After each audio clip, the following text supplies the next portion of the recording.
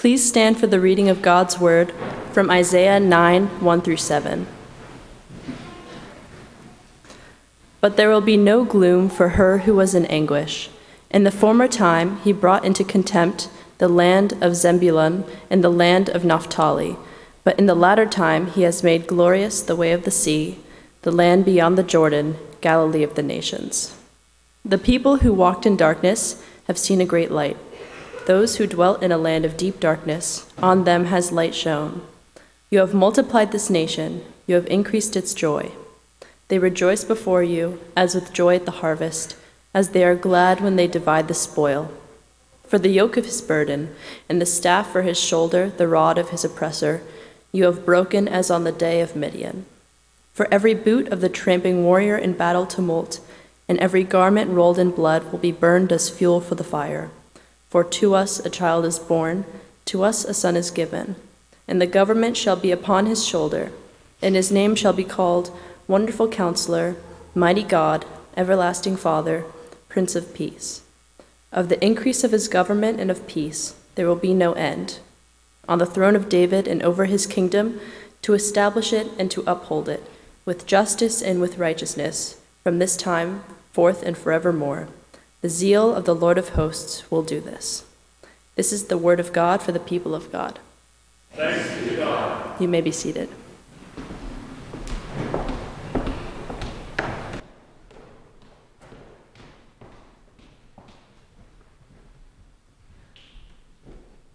Well, good morning again and welcome. I'm Travis. I'm the pastor here. It's good to be with you this morning, this first Sunday in Advent. As you see, things look a little bit different. As I've been trying to point out over the course of the fall, the Christian calendar revolves around a different set of values, a different set of actions than what the world's calendar does. And we've entered into now a season of waiting. So kids, do you see anything different on the stage behind me? There are some colors you might see, some purple.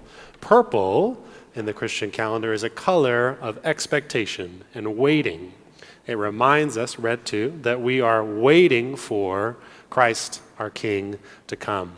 And the candles represent light in many ways. And today we're talking about Jesus coming as the light of the world. We're reminding ourselves through physical things of who Jesus is and what our lives revolve around.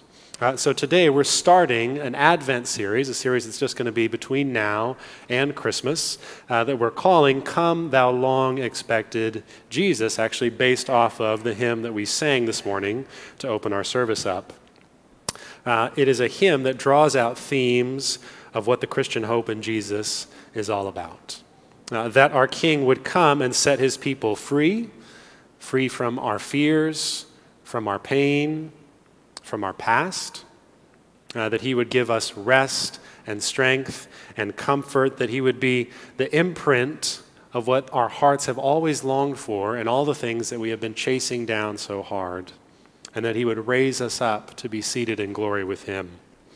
So we're going to spend time in this series across some different texts, not just in Isaiah, but through some different books as well, on verses that expand on these themes that we've just talked about waiting for this long-expected hope to finally arrive, so that in this season, when we can so easily put our hope in gifts that fade year after year, that instead we would find our hope in something that does not fade, in the gift that all the gifts that we might hope to get on Christmas point to, a gift that's both free and makes you free as well. And that's Jesus, our long-awaited Savior. And over the course of this sermon series, I'm going to be doing an exchange with another pastor, Pastor Troy Albee from Grace South Shore, which is a sister church of Christ the King, that you all might get to hear different tones, harmonies, so to speak, of what it is to anticipate Christ's coming. So next week, Troy will be here, and I'll be at his church. The week after, I'll be back. We'll just switch a total of 2 times, but my hope is that you all will get to hear a diversity, a chorus of voices about Christ coming through this series. But today, we're in Isaiah 9, a passage that draws us to look to Jesus as this long-expected light for people stuck in dark places.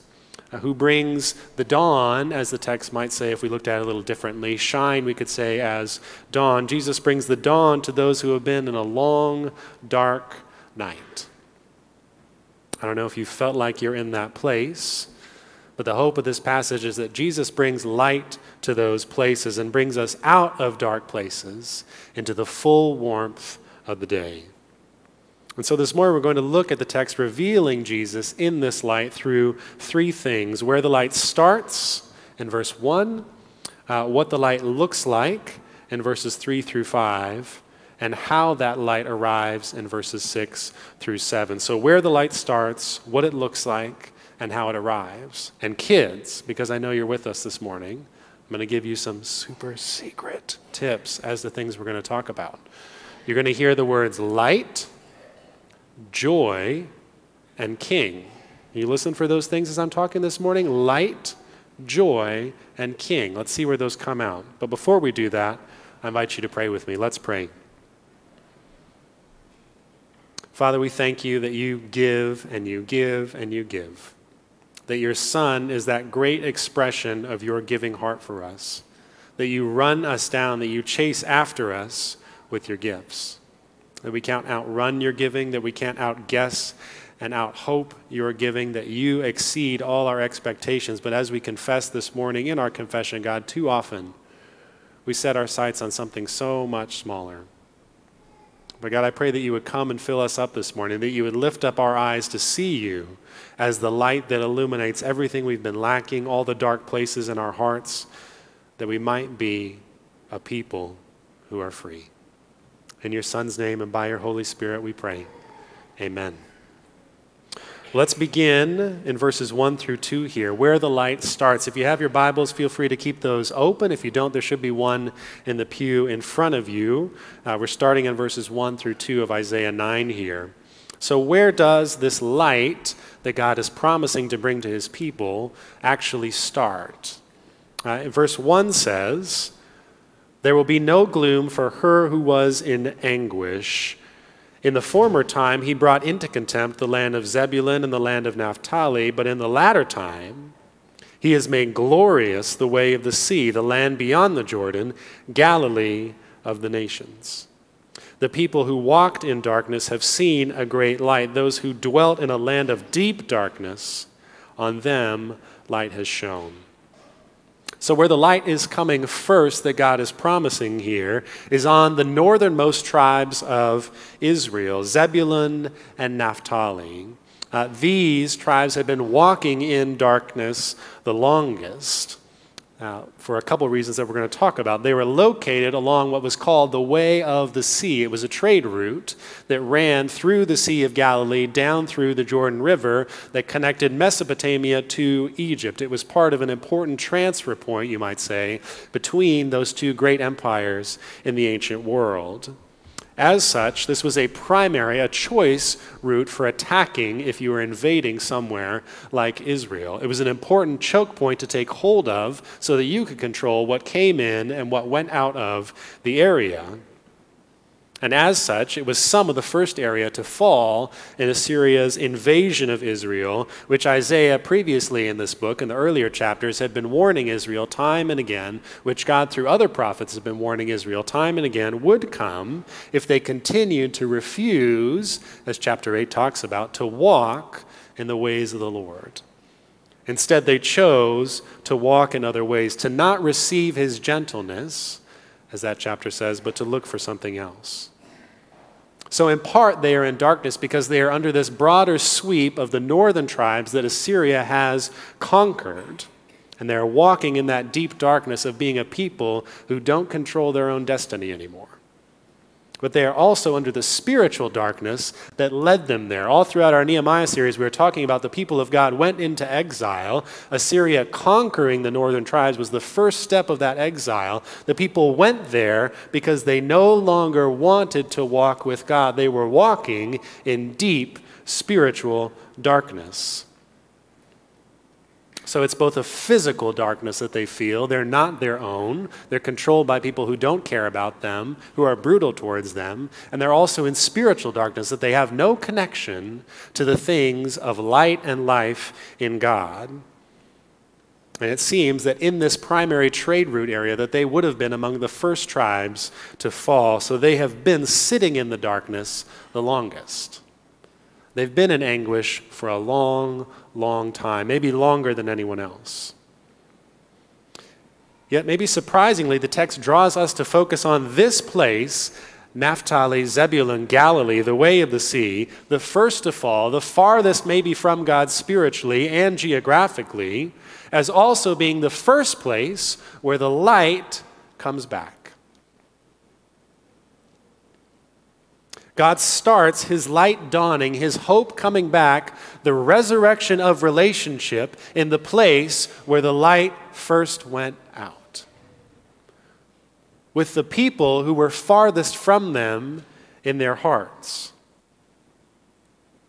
This shows us a God who does not forget the dark places that we even bring ourselves into, the dark places others bring us into. He does not forget his people walking in darkness. God remembers. He prioritizes those that have been in darkness the longest, and he brings light there first. I want you to hear that this morning as we think about all of our own personal darkness and anguish. The ways that you've been walking in the dark for a long time. God remembers and brings light back. As the way that we think about our families, maybe at this time just going through Thanksgiving, maybe that was painfully awkward for you. Maybe getting together with family is not a great thing. As we come through the holidays, as we start to remember all the ways that our family, our absence of family maybe, is deeply broken and heartbreaking for us, remember that God remembers the dark places and brings light there first. And after weeks of gun violence in Chesapeake, Colorado Springs, Charlottesville, after a long year of gun violence in places like Highland Park, Illinois, Uvalde, Texas, Laguna Woods, California, Buffalo, New York, I could keep going on, as we are reminded of the ways that we are a people continually, still, it seems like, week in and week out, year in and year out, a country that is walking in deep brokenness and darkness. Hear that God remembers those walking in dark places. They are not lost and forgotten. They are not left behind because they are difficult or stubborn. Isaiah 8, this chapter before our chapter, talks about the people being difficult to deal with, unwilling to listen to God. 2 Kings goes even further, showing that the people of the northern kingdom were not just stubborn and difficult, but actually evil. They did terrible, awful things to each other. And yet God remembers those people. Difficult, stubborn, even evil people, the northern tribes, walking in a darkness of their own making, not someone else's making. The light comes back there first. Not to the good people, not to the people keeping all the rules, not to the people that have never walked away, but God's heart goes running, leaping after those who have been in a darkness of their own making. In what way do you need to hear that today?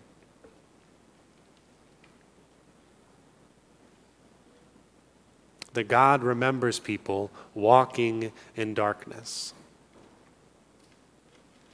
That God remembers people walking in a darkness of their own making. That his heart has not stopped being near them, but is closer to them now maybe than ever before. That God's heart is not closer to me because I am keeping the rules, but that God is always running after his people, no matter if they are the farthest from him geographically or spiritually or the closest to them. His heart is always remembering those in dark places and longing to bring his light back there. Let the Holy Spirit gently remind your heart of that truth this morning.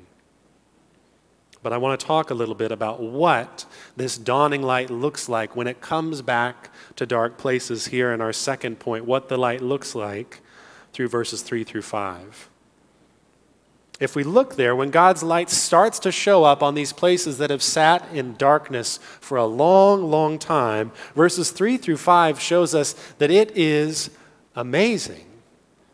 That what it looks like is a life that's amazing. It's a joy-infused, restorative, powerful light that we see coming in God's presence.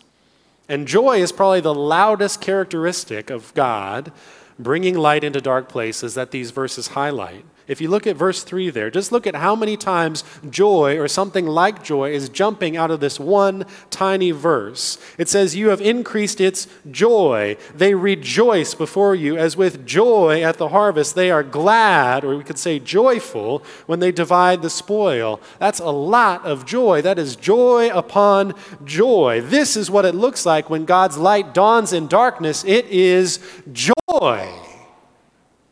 Joy coming again to dark places. God brings joy back.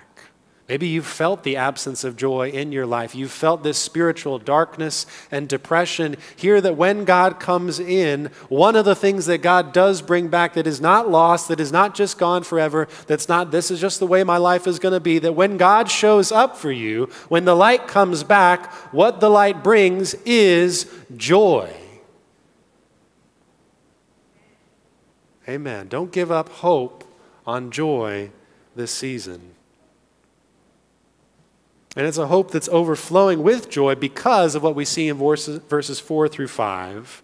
There's a powerful restoration that God brings to a broken down people. Look with me there.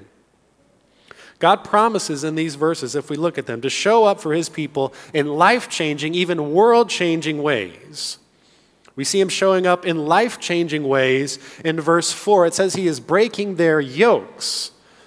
That's another way of talking about the burdens of enslaved people. Again, this was a conquered people, a people who were now the slaves, the possession, at least the second-class citizens of a country that did not care about them and did not like them and only wanted to exploit them. God is stepping into those situations of injustice and breaking the ties that bind them there. He is breaking the shackles of the slave, the yoke and the burden of the servant. He is breaking the things that led to oppression apart. It says he's also getting rid of the staff and the rod. Those things would have been used to beat the servants and the slaves of the Assyrian kingdom. He's not going to let anyone hurt them anymore. When God brings light back into your life, he is not letting anyone hurt you anymore. And he's not just doing this in personal, life-changing ways. He's also doing it in world-changing ways. Verse 5, it says he's putting away every need someone might have for what we could call war gear, for war boots, for boots to fight with, for clothes to fight in that have been stained by the signs of battle. All that is going to be thrown away. It's going to be burned up. God is trying to send the message to his people here that what you once needed to have because life was brutal and ugly, you no longer need to have when he shows up. There will be no more need for war, no more need for the things of war, because God has put away all enemies and all evil everywhere. He's telling Israel, you can hang it all up. You can walk away. You can stop fighting because there is no longer a need to fight when I show up. When I make all things right, there is no longer a need for war. There will be no one and nothing left for you to fight when God fully comes back in your life. When he fully is present here, there will no longer be war. God's talking about fixing the whole world. He starts with Israel in the darkest places, but he is saying, my eye does not stop here. My gaze doesn't stop with one person or one place. He cares about injustice everywhere. He cares about brokenness everywhere. God wants to fix not just you and I, but the entirety of the world that he so loves. The light is dawning here, yes.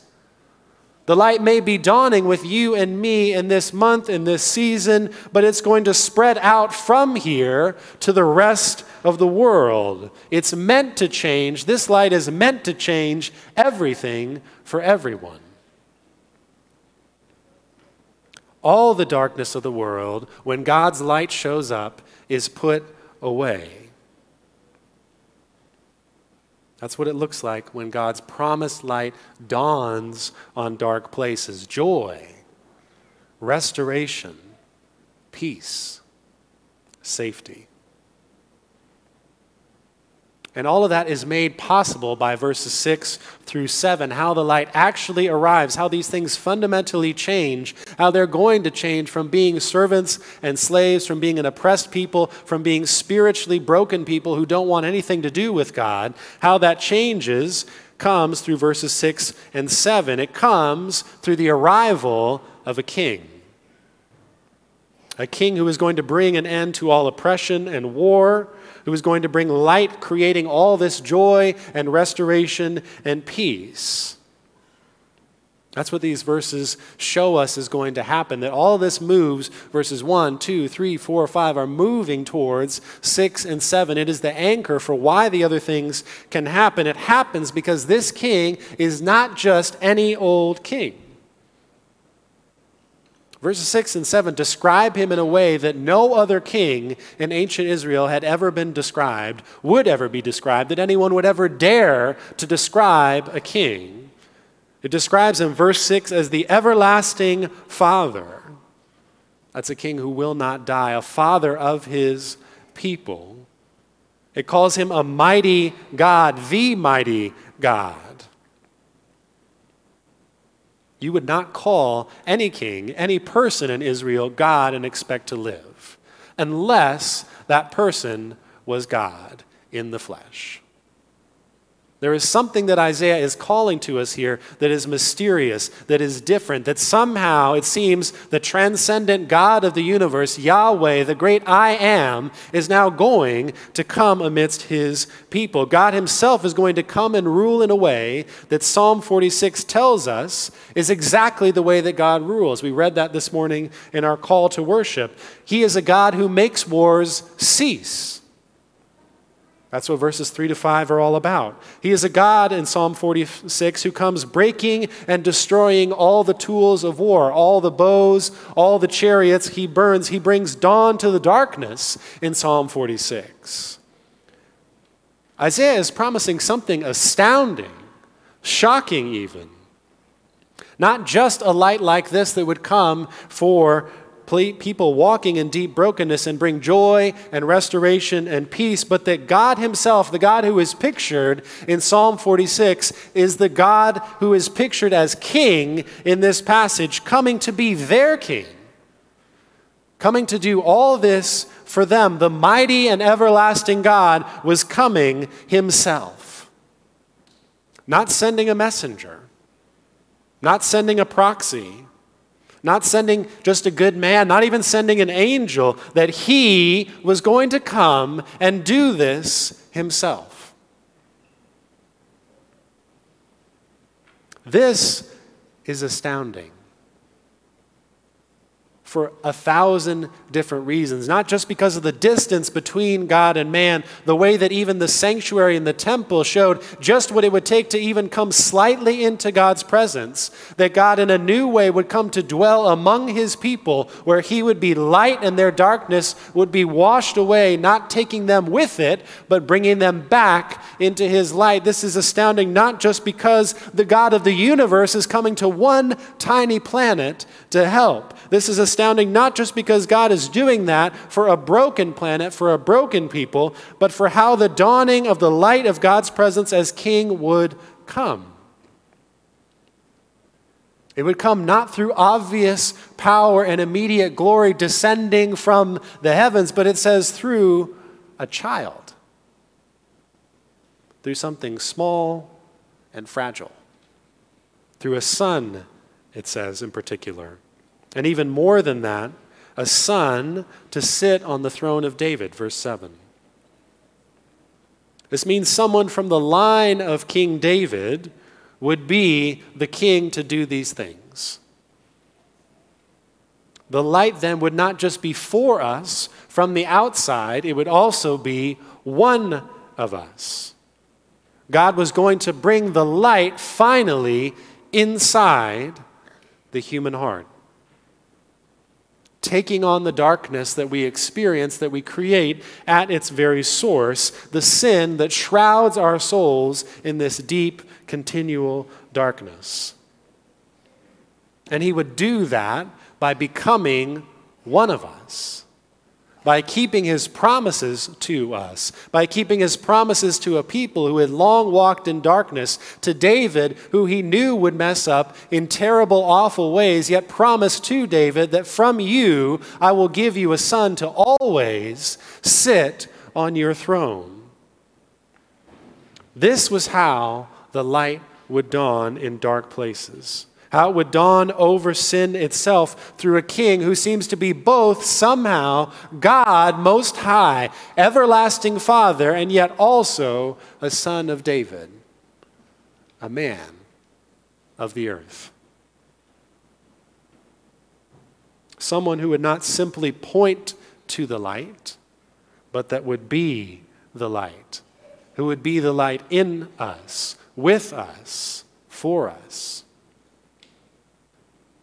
This light, as John's gospel explains so well, the light of the world, as John says, was and continues to be Jesus Christ, the God-man, both God and man, both a son of David and everlasting mighty God. He's the promised one who brings the light of his life, his peace, into our very souls by becoming truly one of us, so that it could be said, he suffered and died as one of us, for us as one of us, though still at the same time truly God, taking on the darkness of our sin and death in the way that only he could, that if we would experience that in him and with him, we might not be crushed by this darkness, but that instead the light would swallow it up. That life would swallow up death. Because on the cross, he took all the darkness spiritually that was ours and nailed it there with him, that it might die with him and we with it. And yet when the Holy Spirit unites us to Christ by faith, the light of Christ's redemptive resurrection power dawns in our souls and makes us alive in him, that we for the first time might again walk in the freedom of being sons and daughters of God Most High, being a people who have true, deep joy, who have real restoration, who are truly free from all our bonds, all our yokes, all our oppression, who are actually able to set down all our war and conflict. Not that the world stops being the world around us, but that in the midst of the world we are no longer under its simple influences and circumstances, but we have a light within us that cannot be put out. Amen. I know I have another witness in here. Come on. That's the hope that we have in Jesus. That it's through Jesus, God the Son, that God brings the light on the inside. Now that's something that Amazon cannot do, that Walmart's Black Friday sales cannot do, that Apple products, intuitive as they may be, cannot do for you. Everything we may try to buy or get or give at Christmas is only hanging ornaments and lights on the tree. It cannot change the tree into something else. God has come in Jesus Christ that in you and I, we might not just staple a little bit of righteousness on, that we might not just staple a little bit of patience onto the tree, that we might not just attach to the tree a little bit of goodness and kindness, but that instead the entire tree, the entirety of our souls and beings as we were meant to be from the beginning, might become an entire life of light. Filled with light, exuding light. Jesus has come that you and I might be changed from within. Not that we staple an external goodness onto us that God might accept us, but that in God's acceptance, in his putting sin to death through Jesus, the light of the gospel emanates out from us in all the joy and restoration and power that it has in a world that is still walking in deep darkness. This is the hope of Jesus Christ coming in the flesh.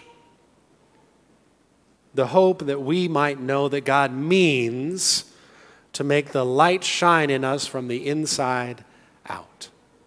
That he would take pain on himself to make light shine from the inside out. That he would get his hands dirty for you. That he would go through years of boredom. That he would go through hours of excruciating pain. That he would experience rejection. That he would be constantly misunderstood, constantly disapproved of, constantly thought to be a person he was not, so that you and I might be remembered in our walking in deep darkness.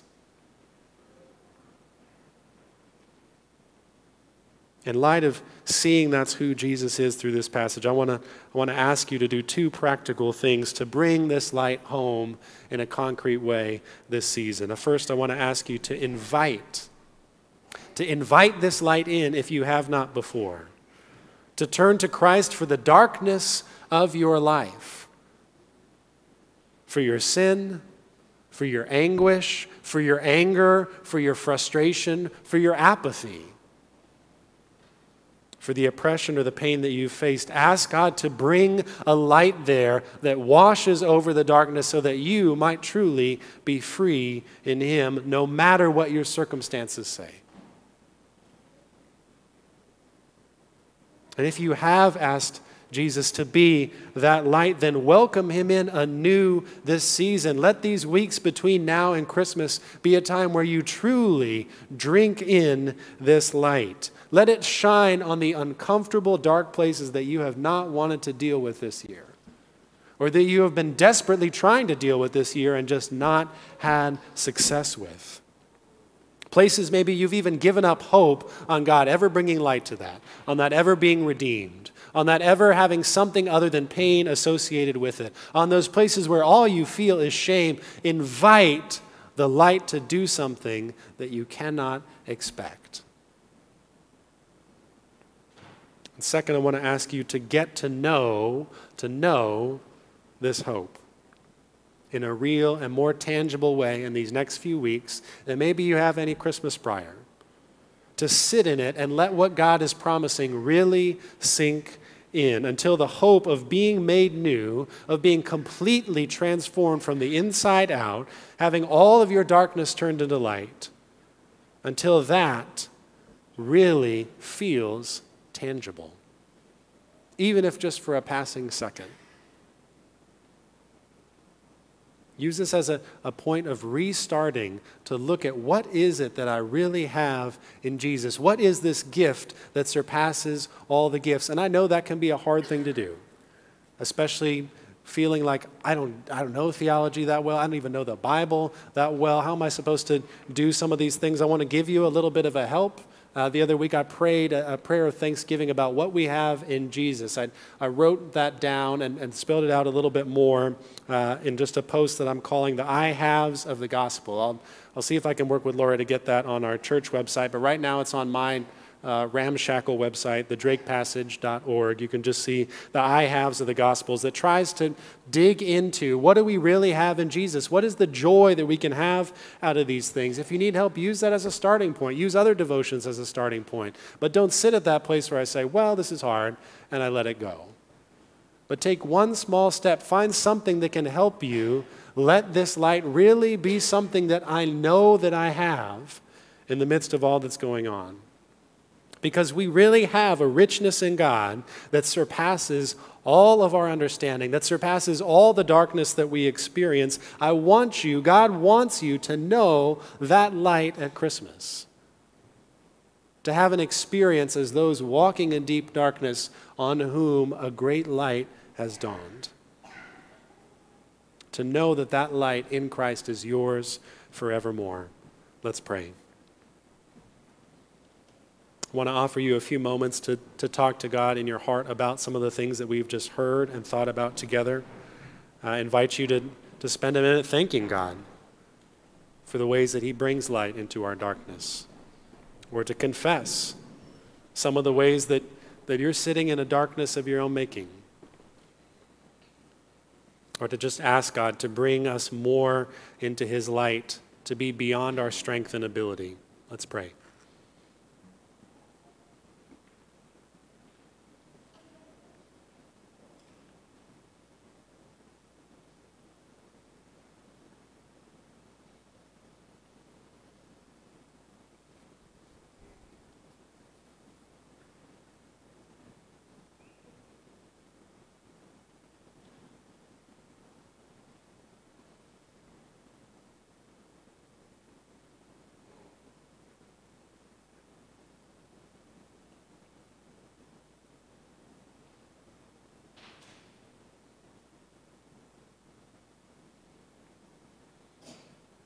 Father, we ask that you would hear these prayers, and by your grace, that you would answer, that we might be transformed from the inside out by the mystery and the wonder that we have in your Son, Jesus, our King.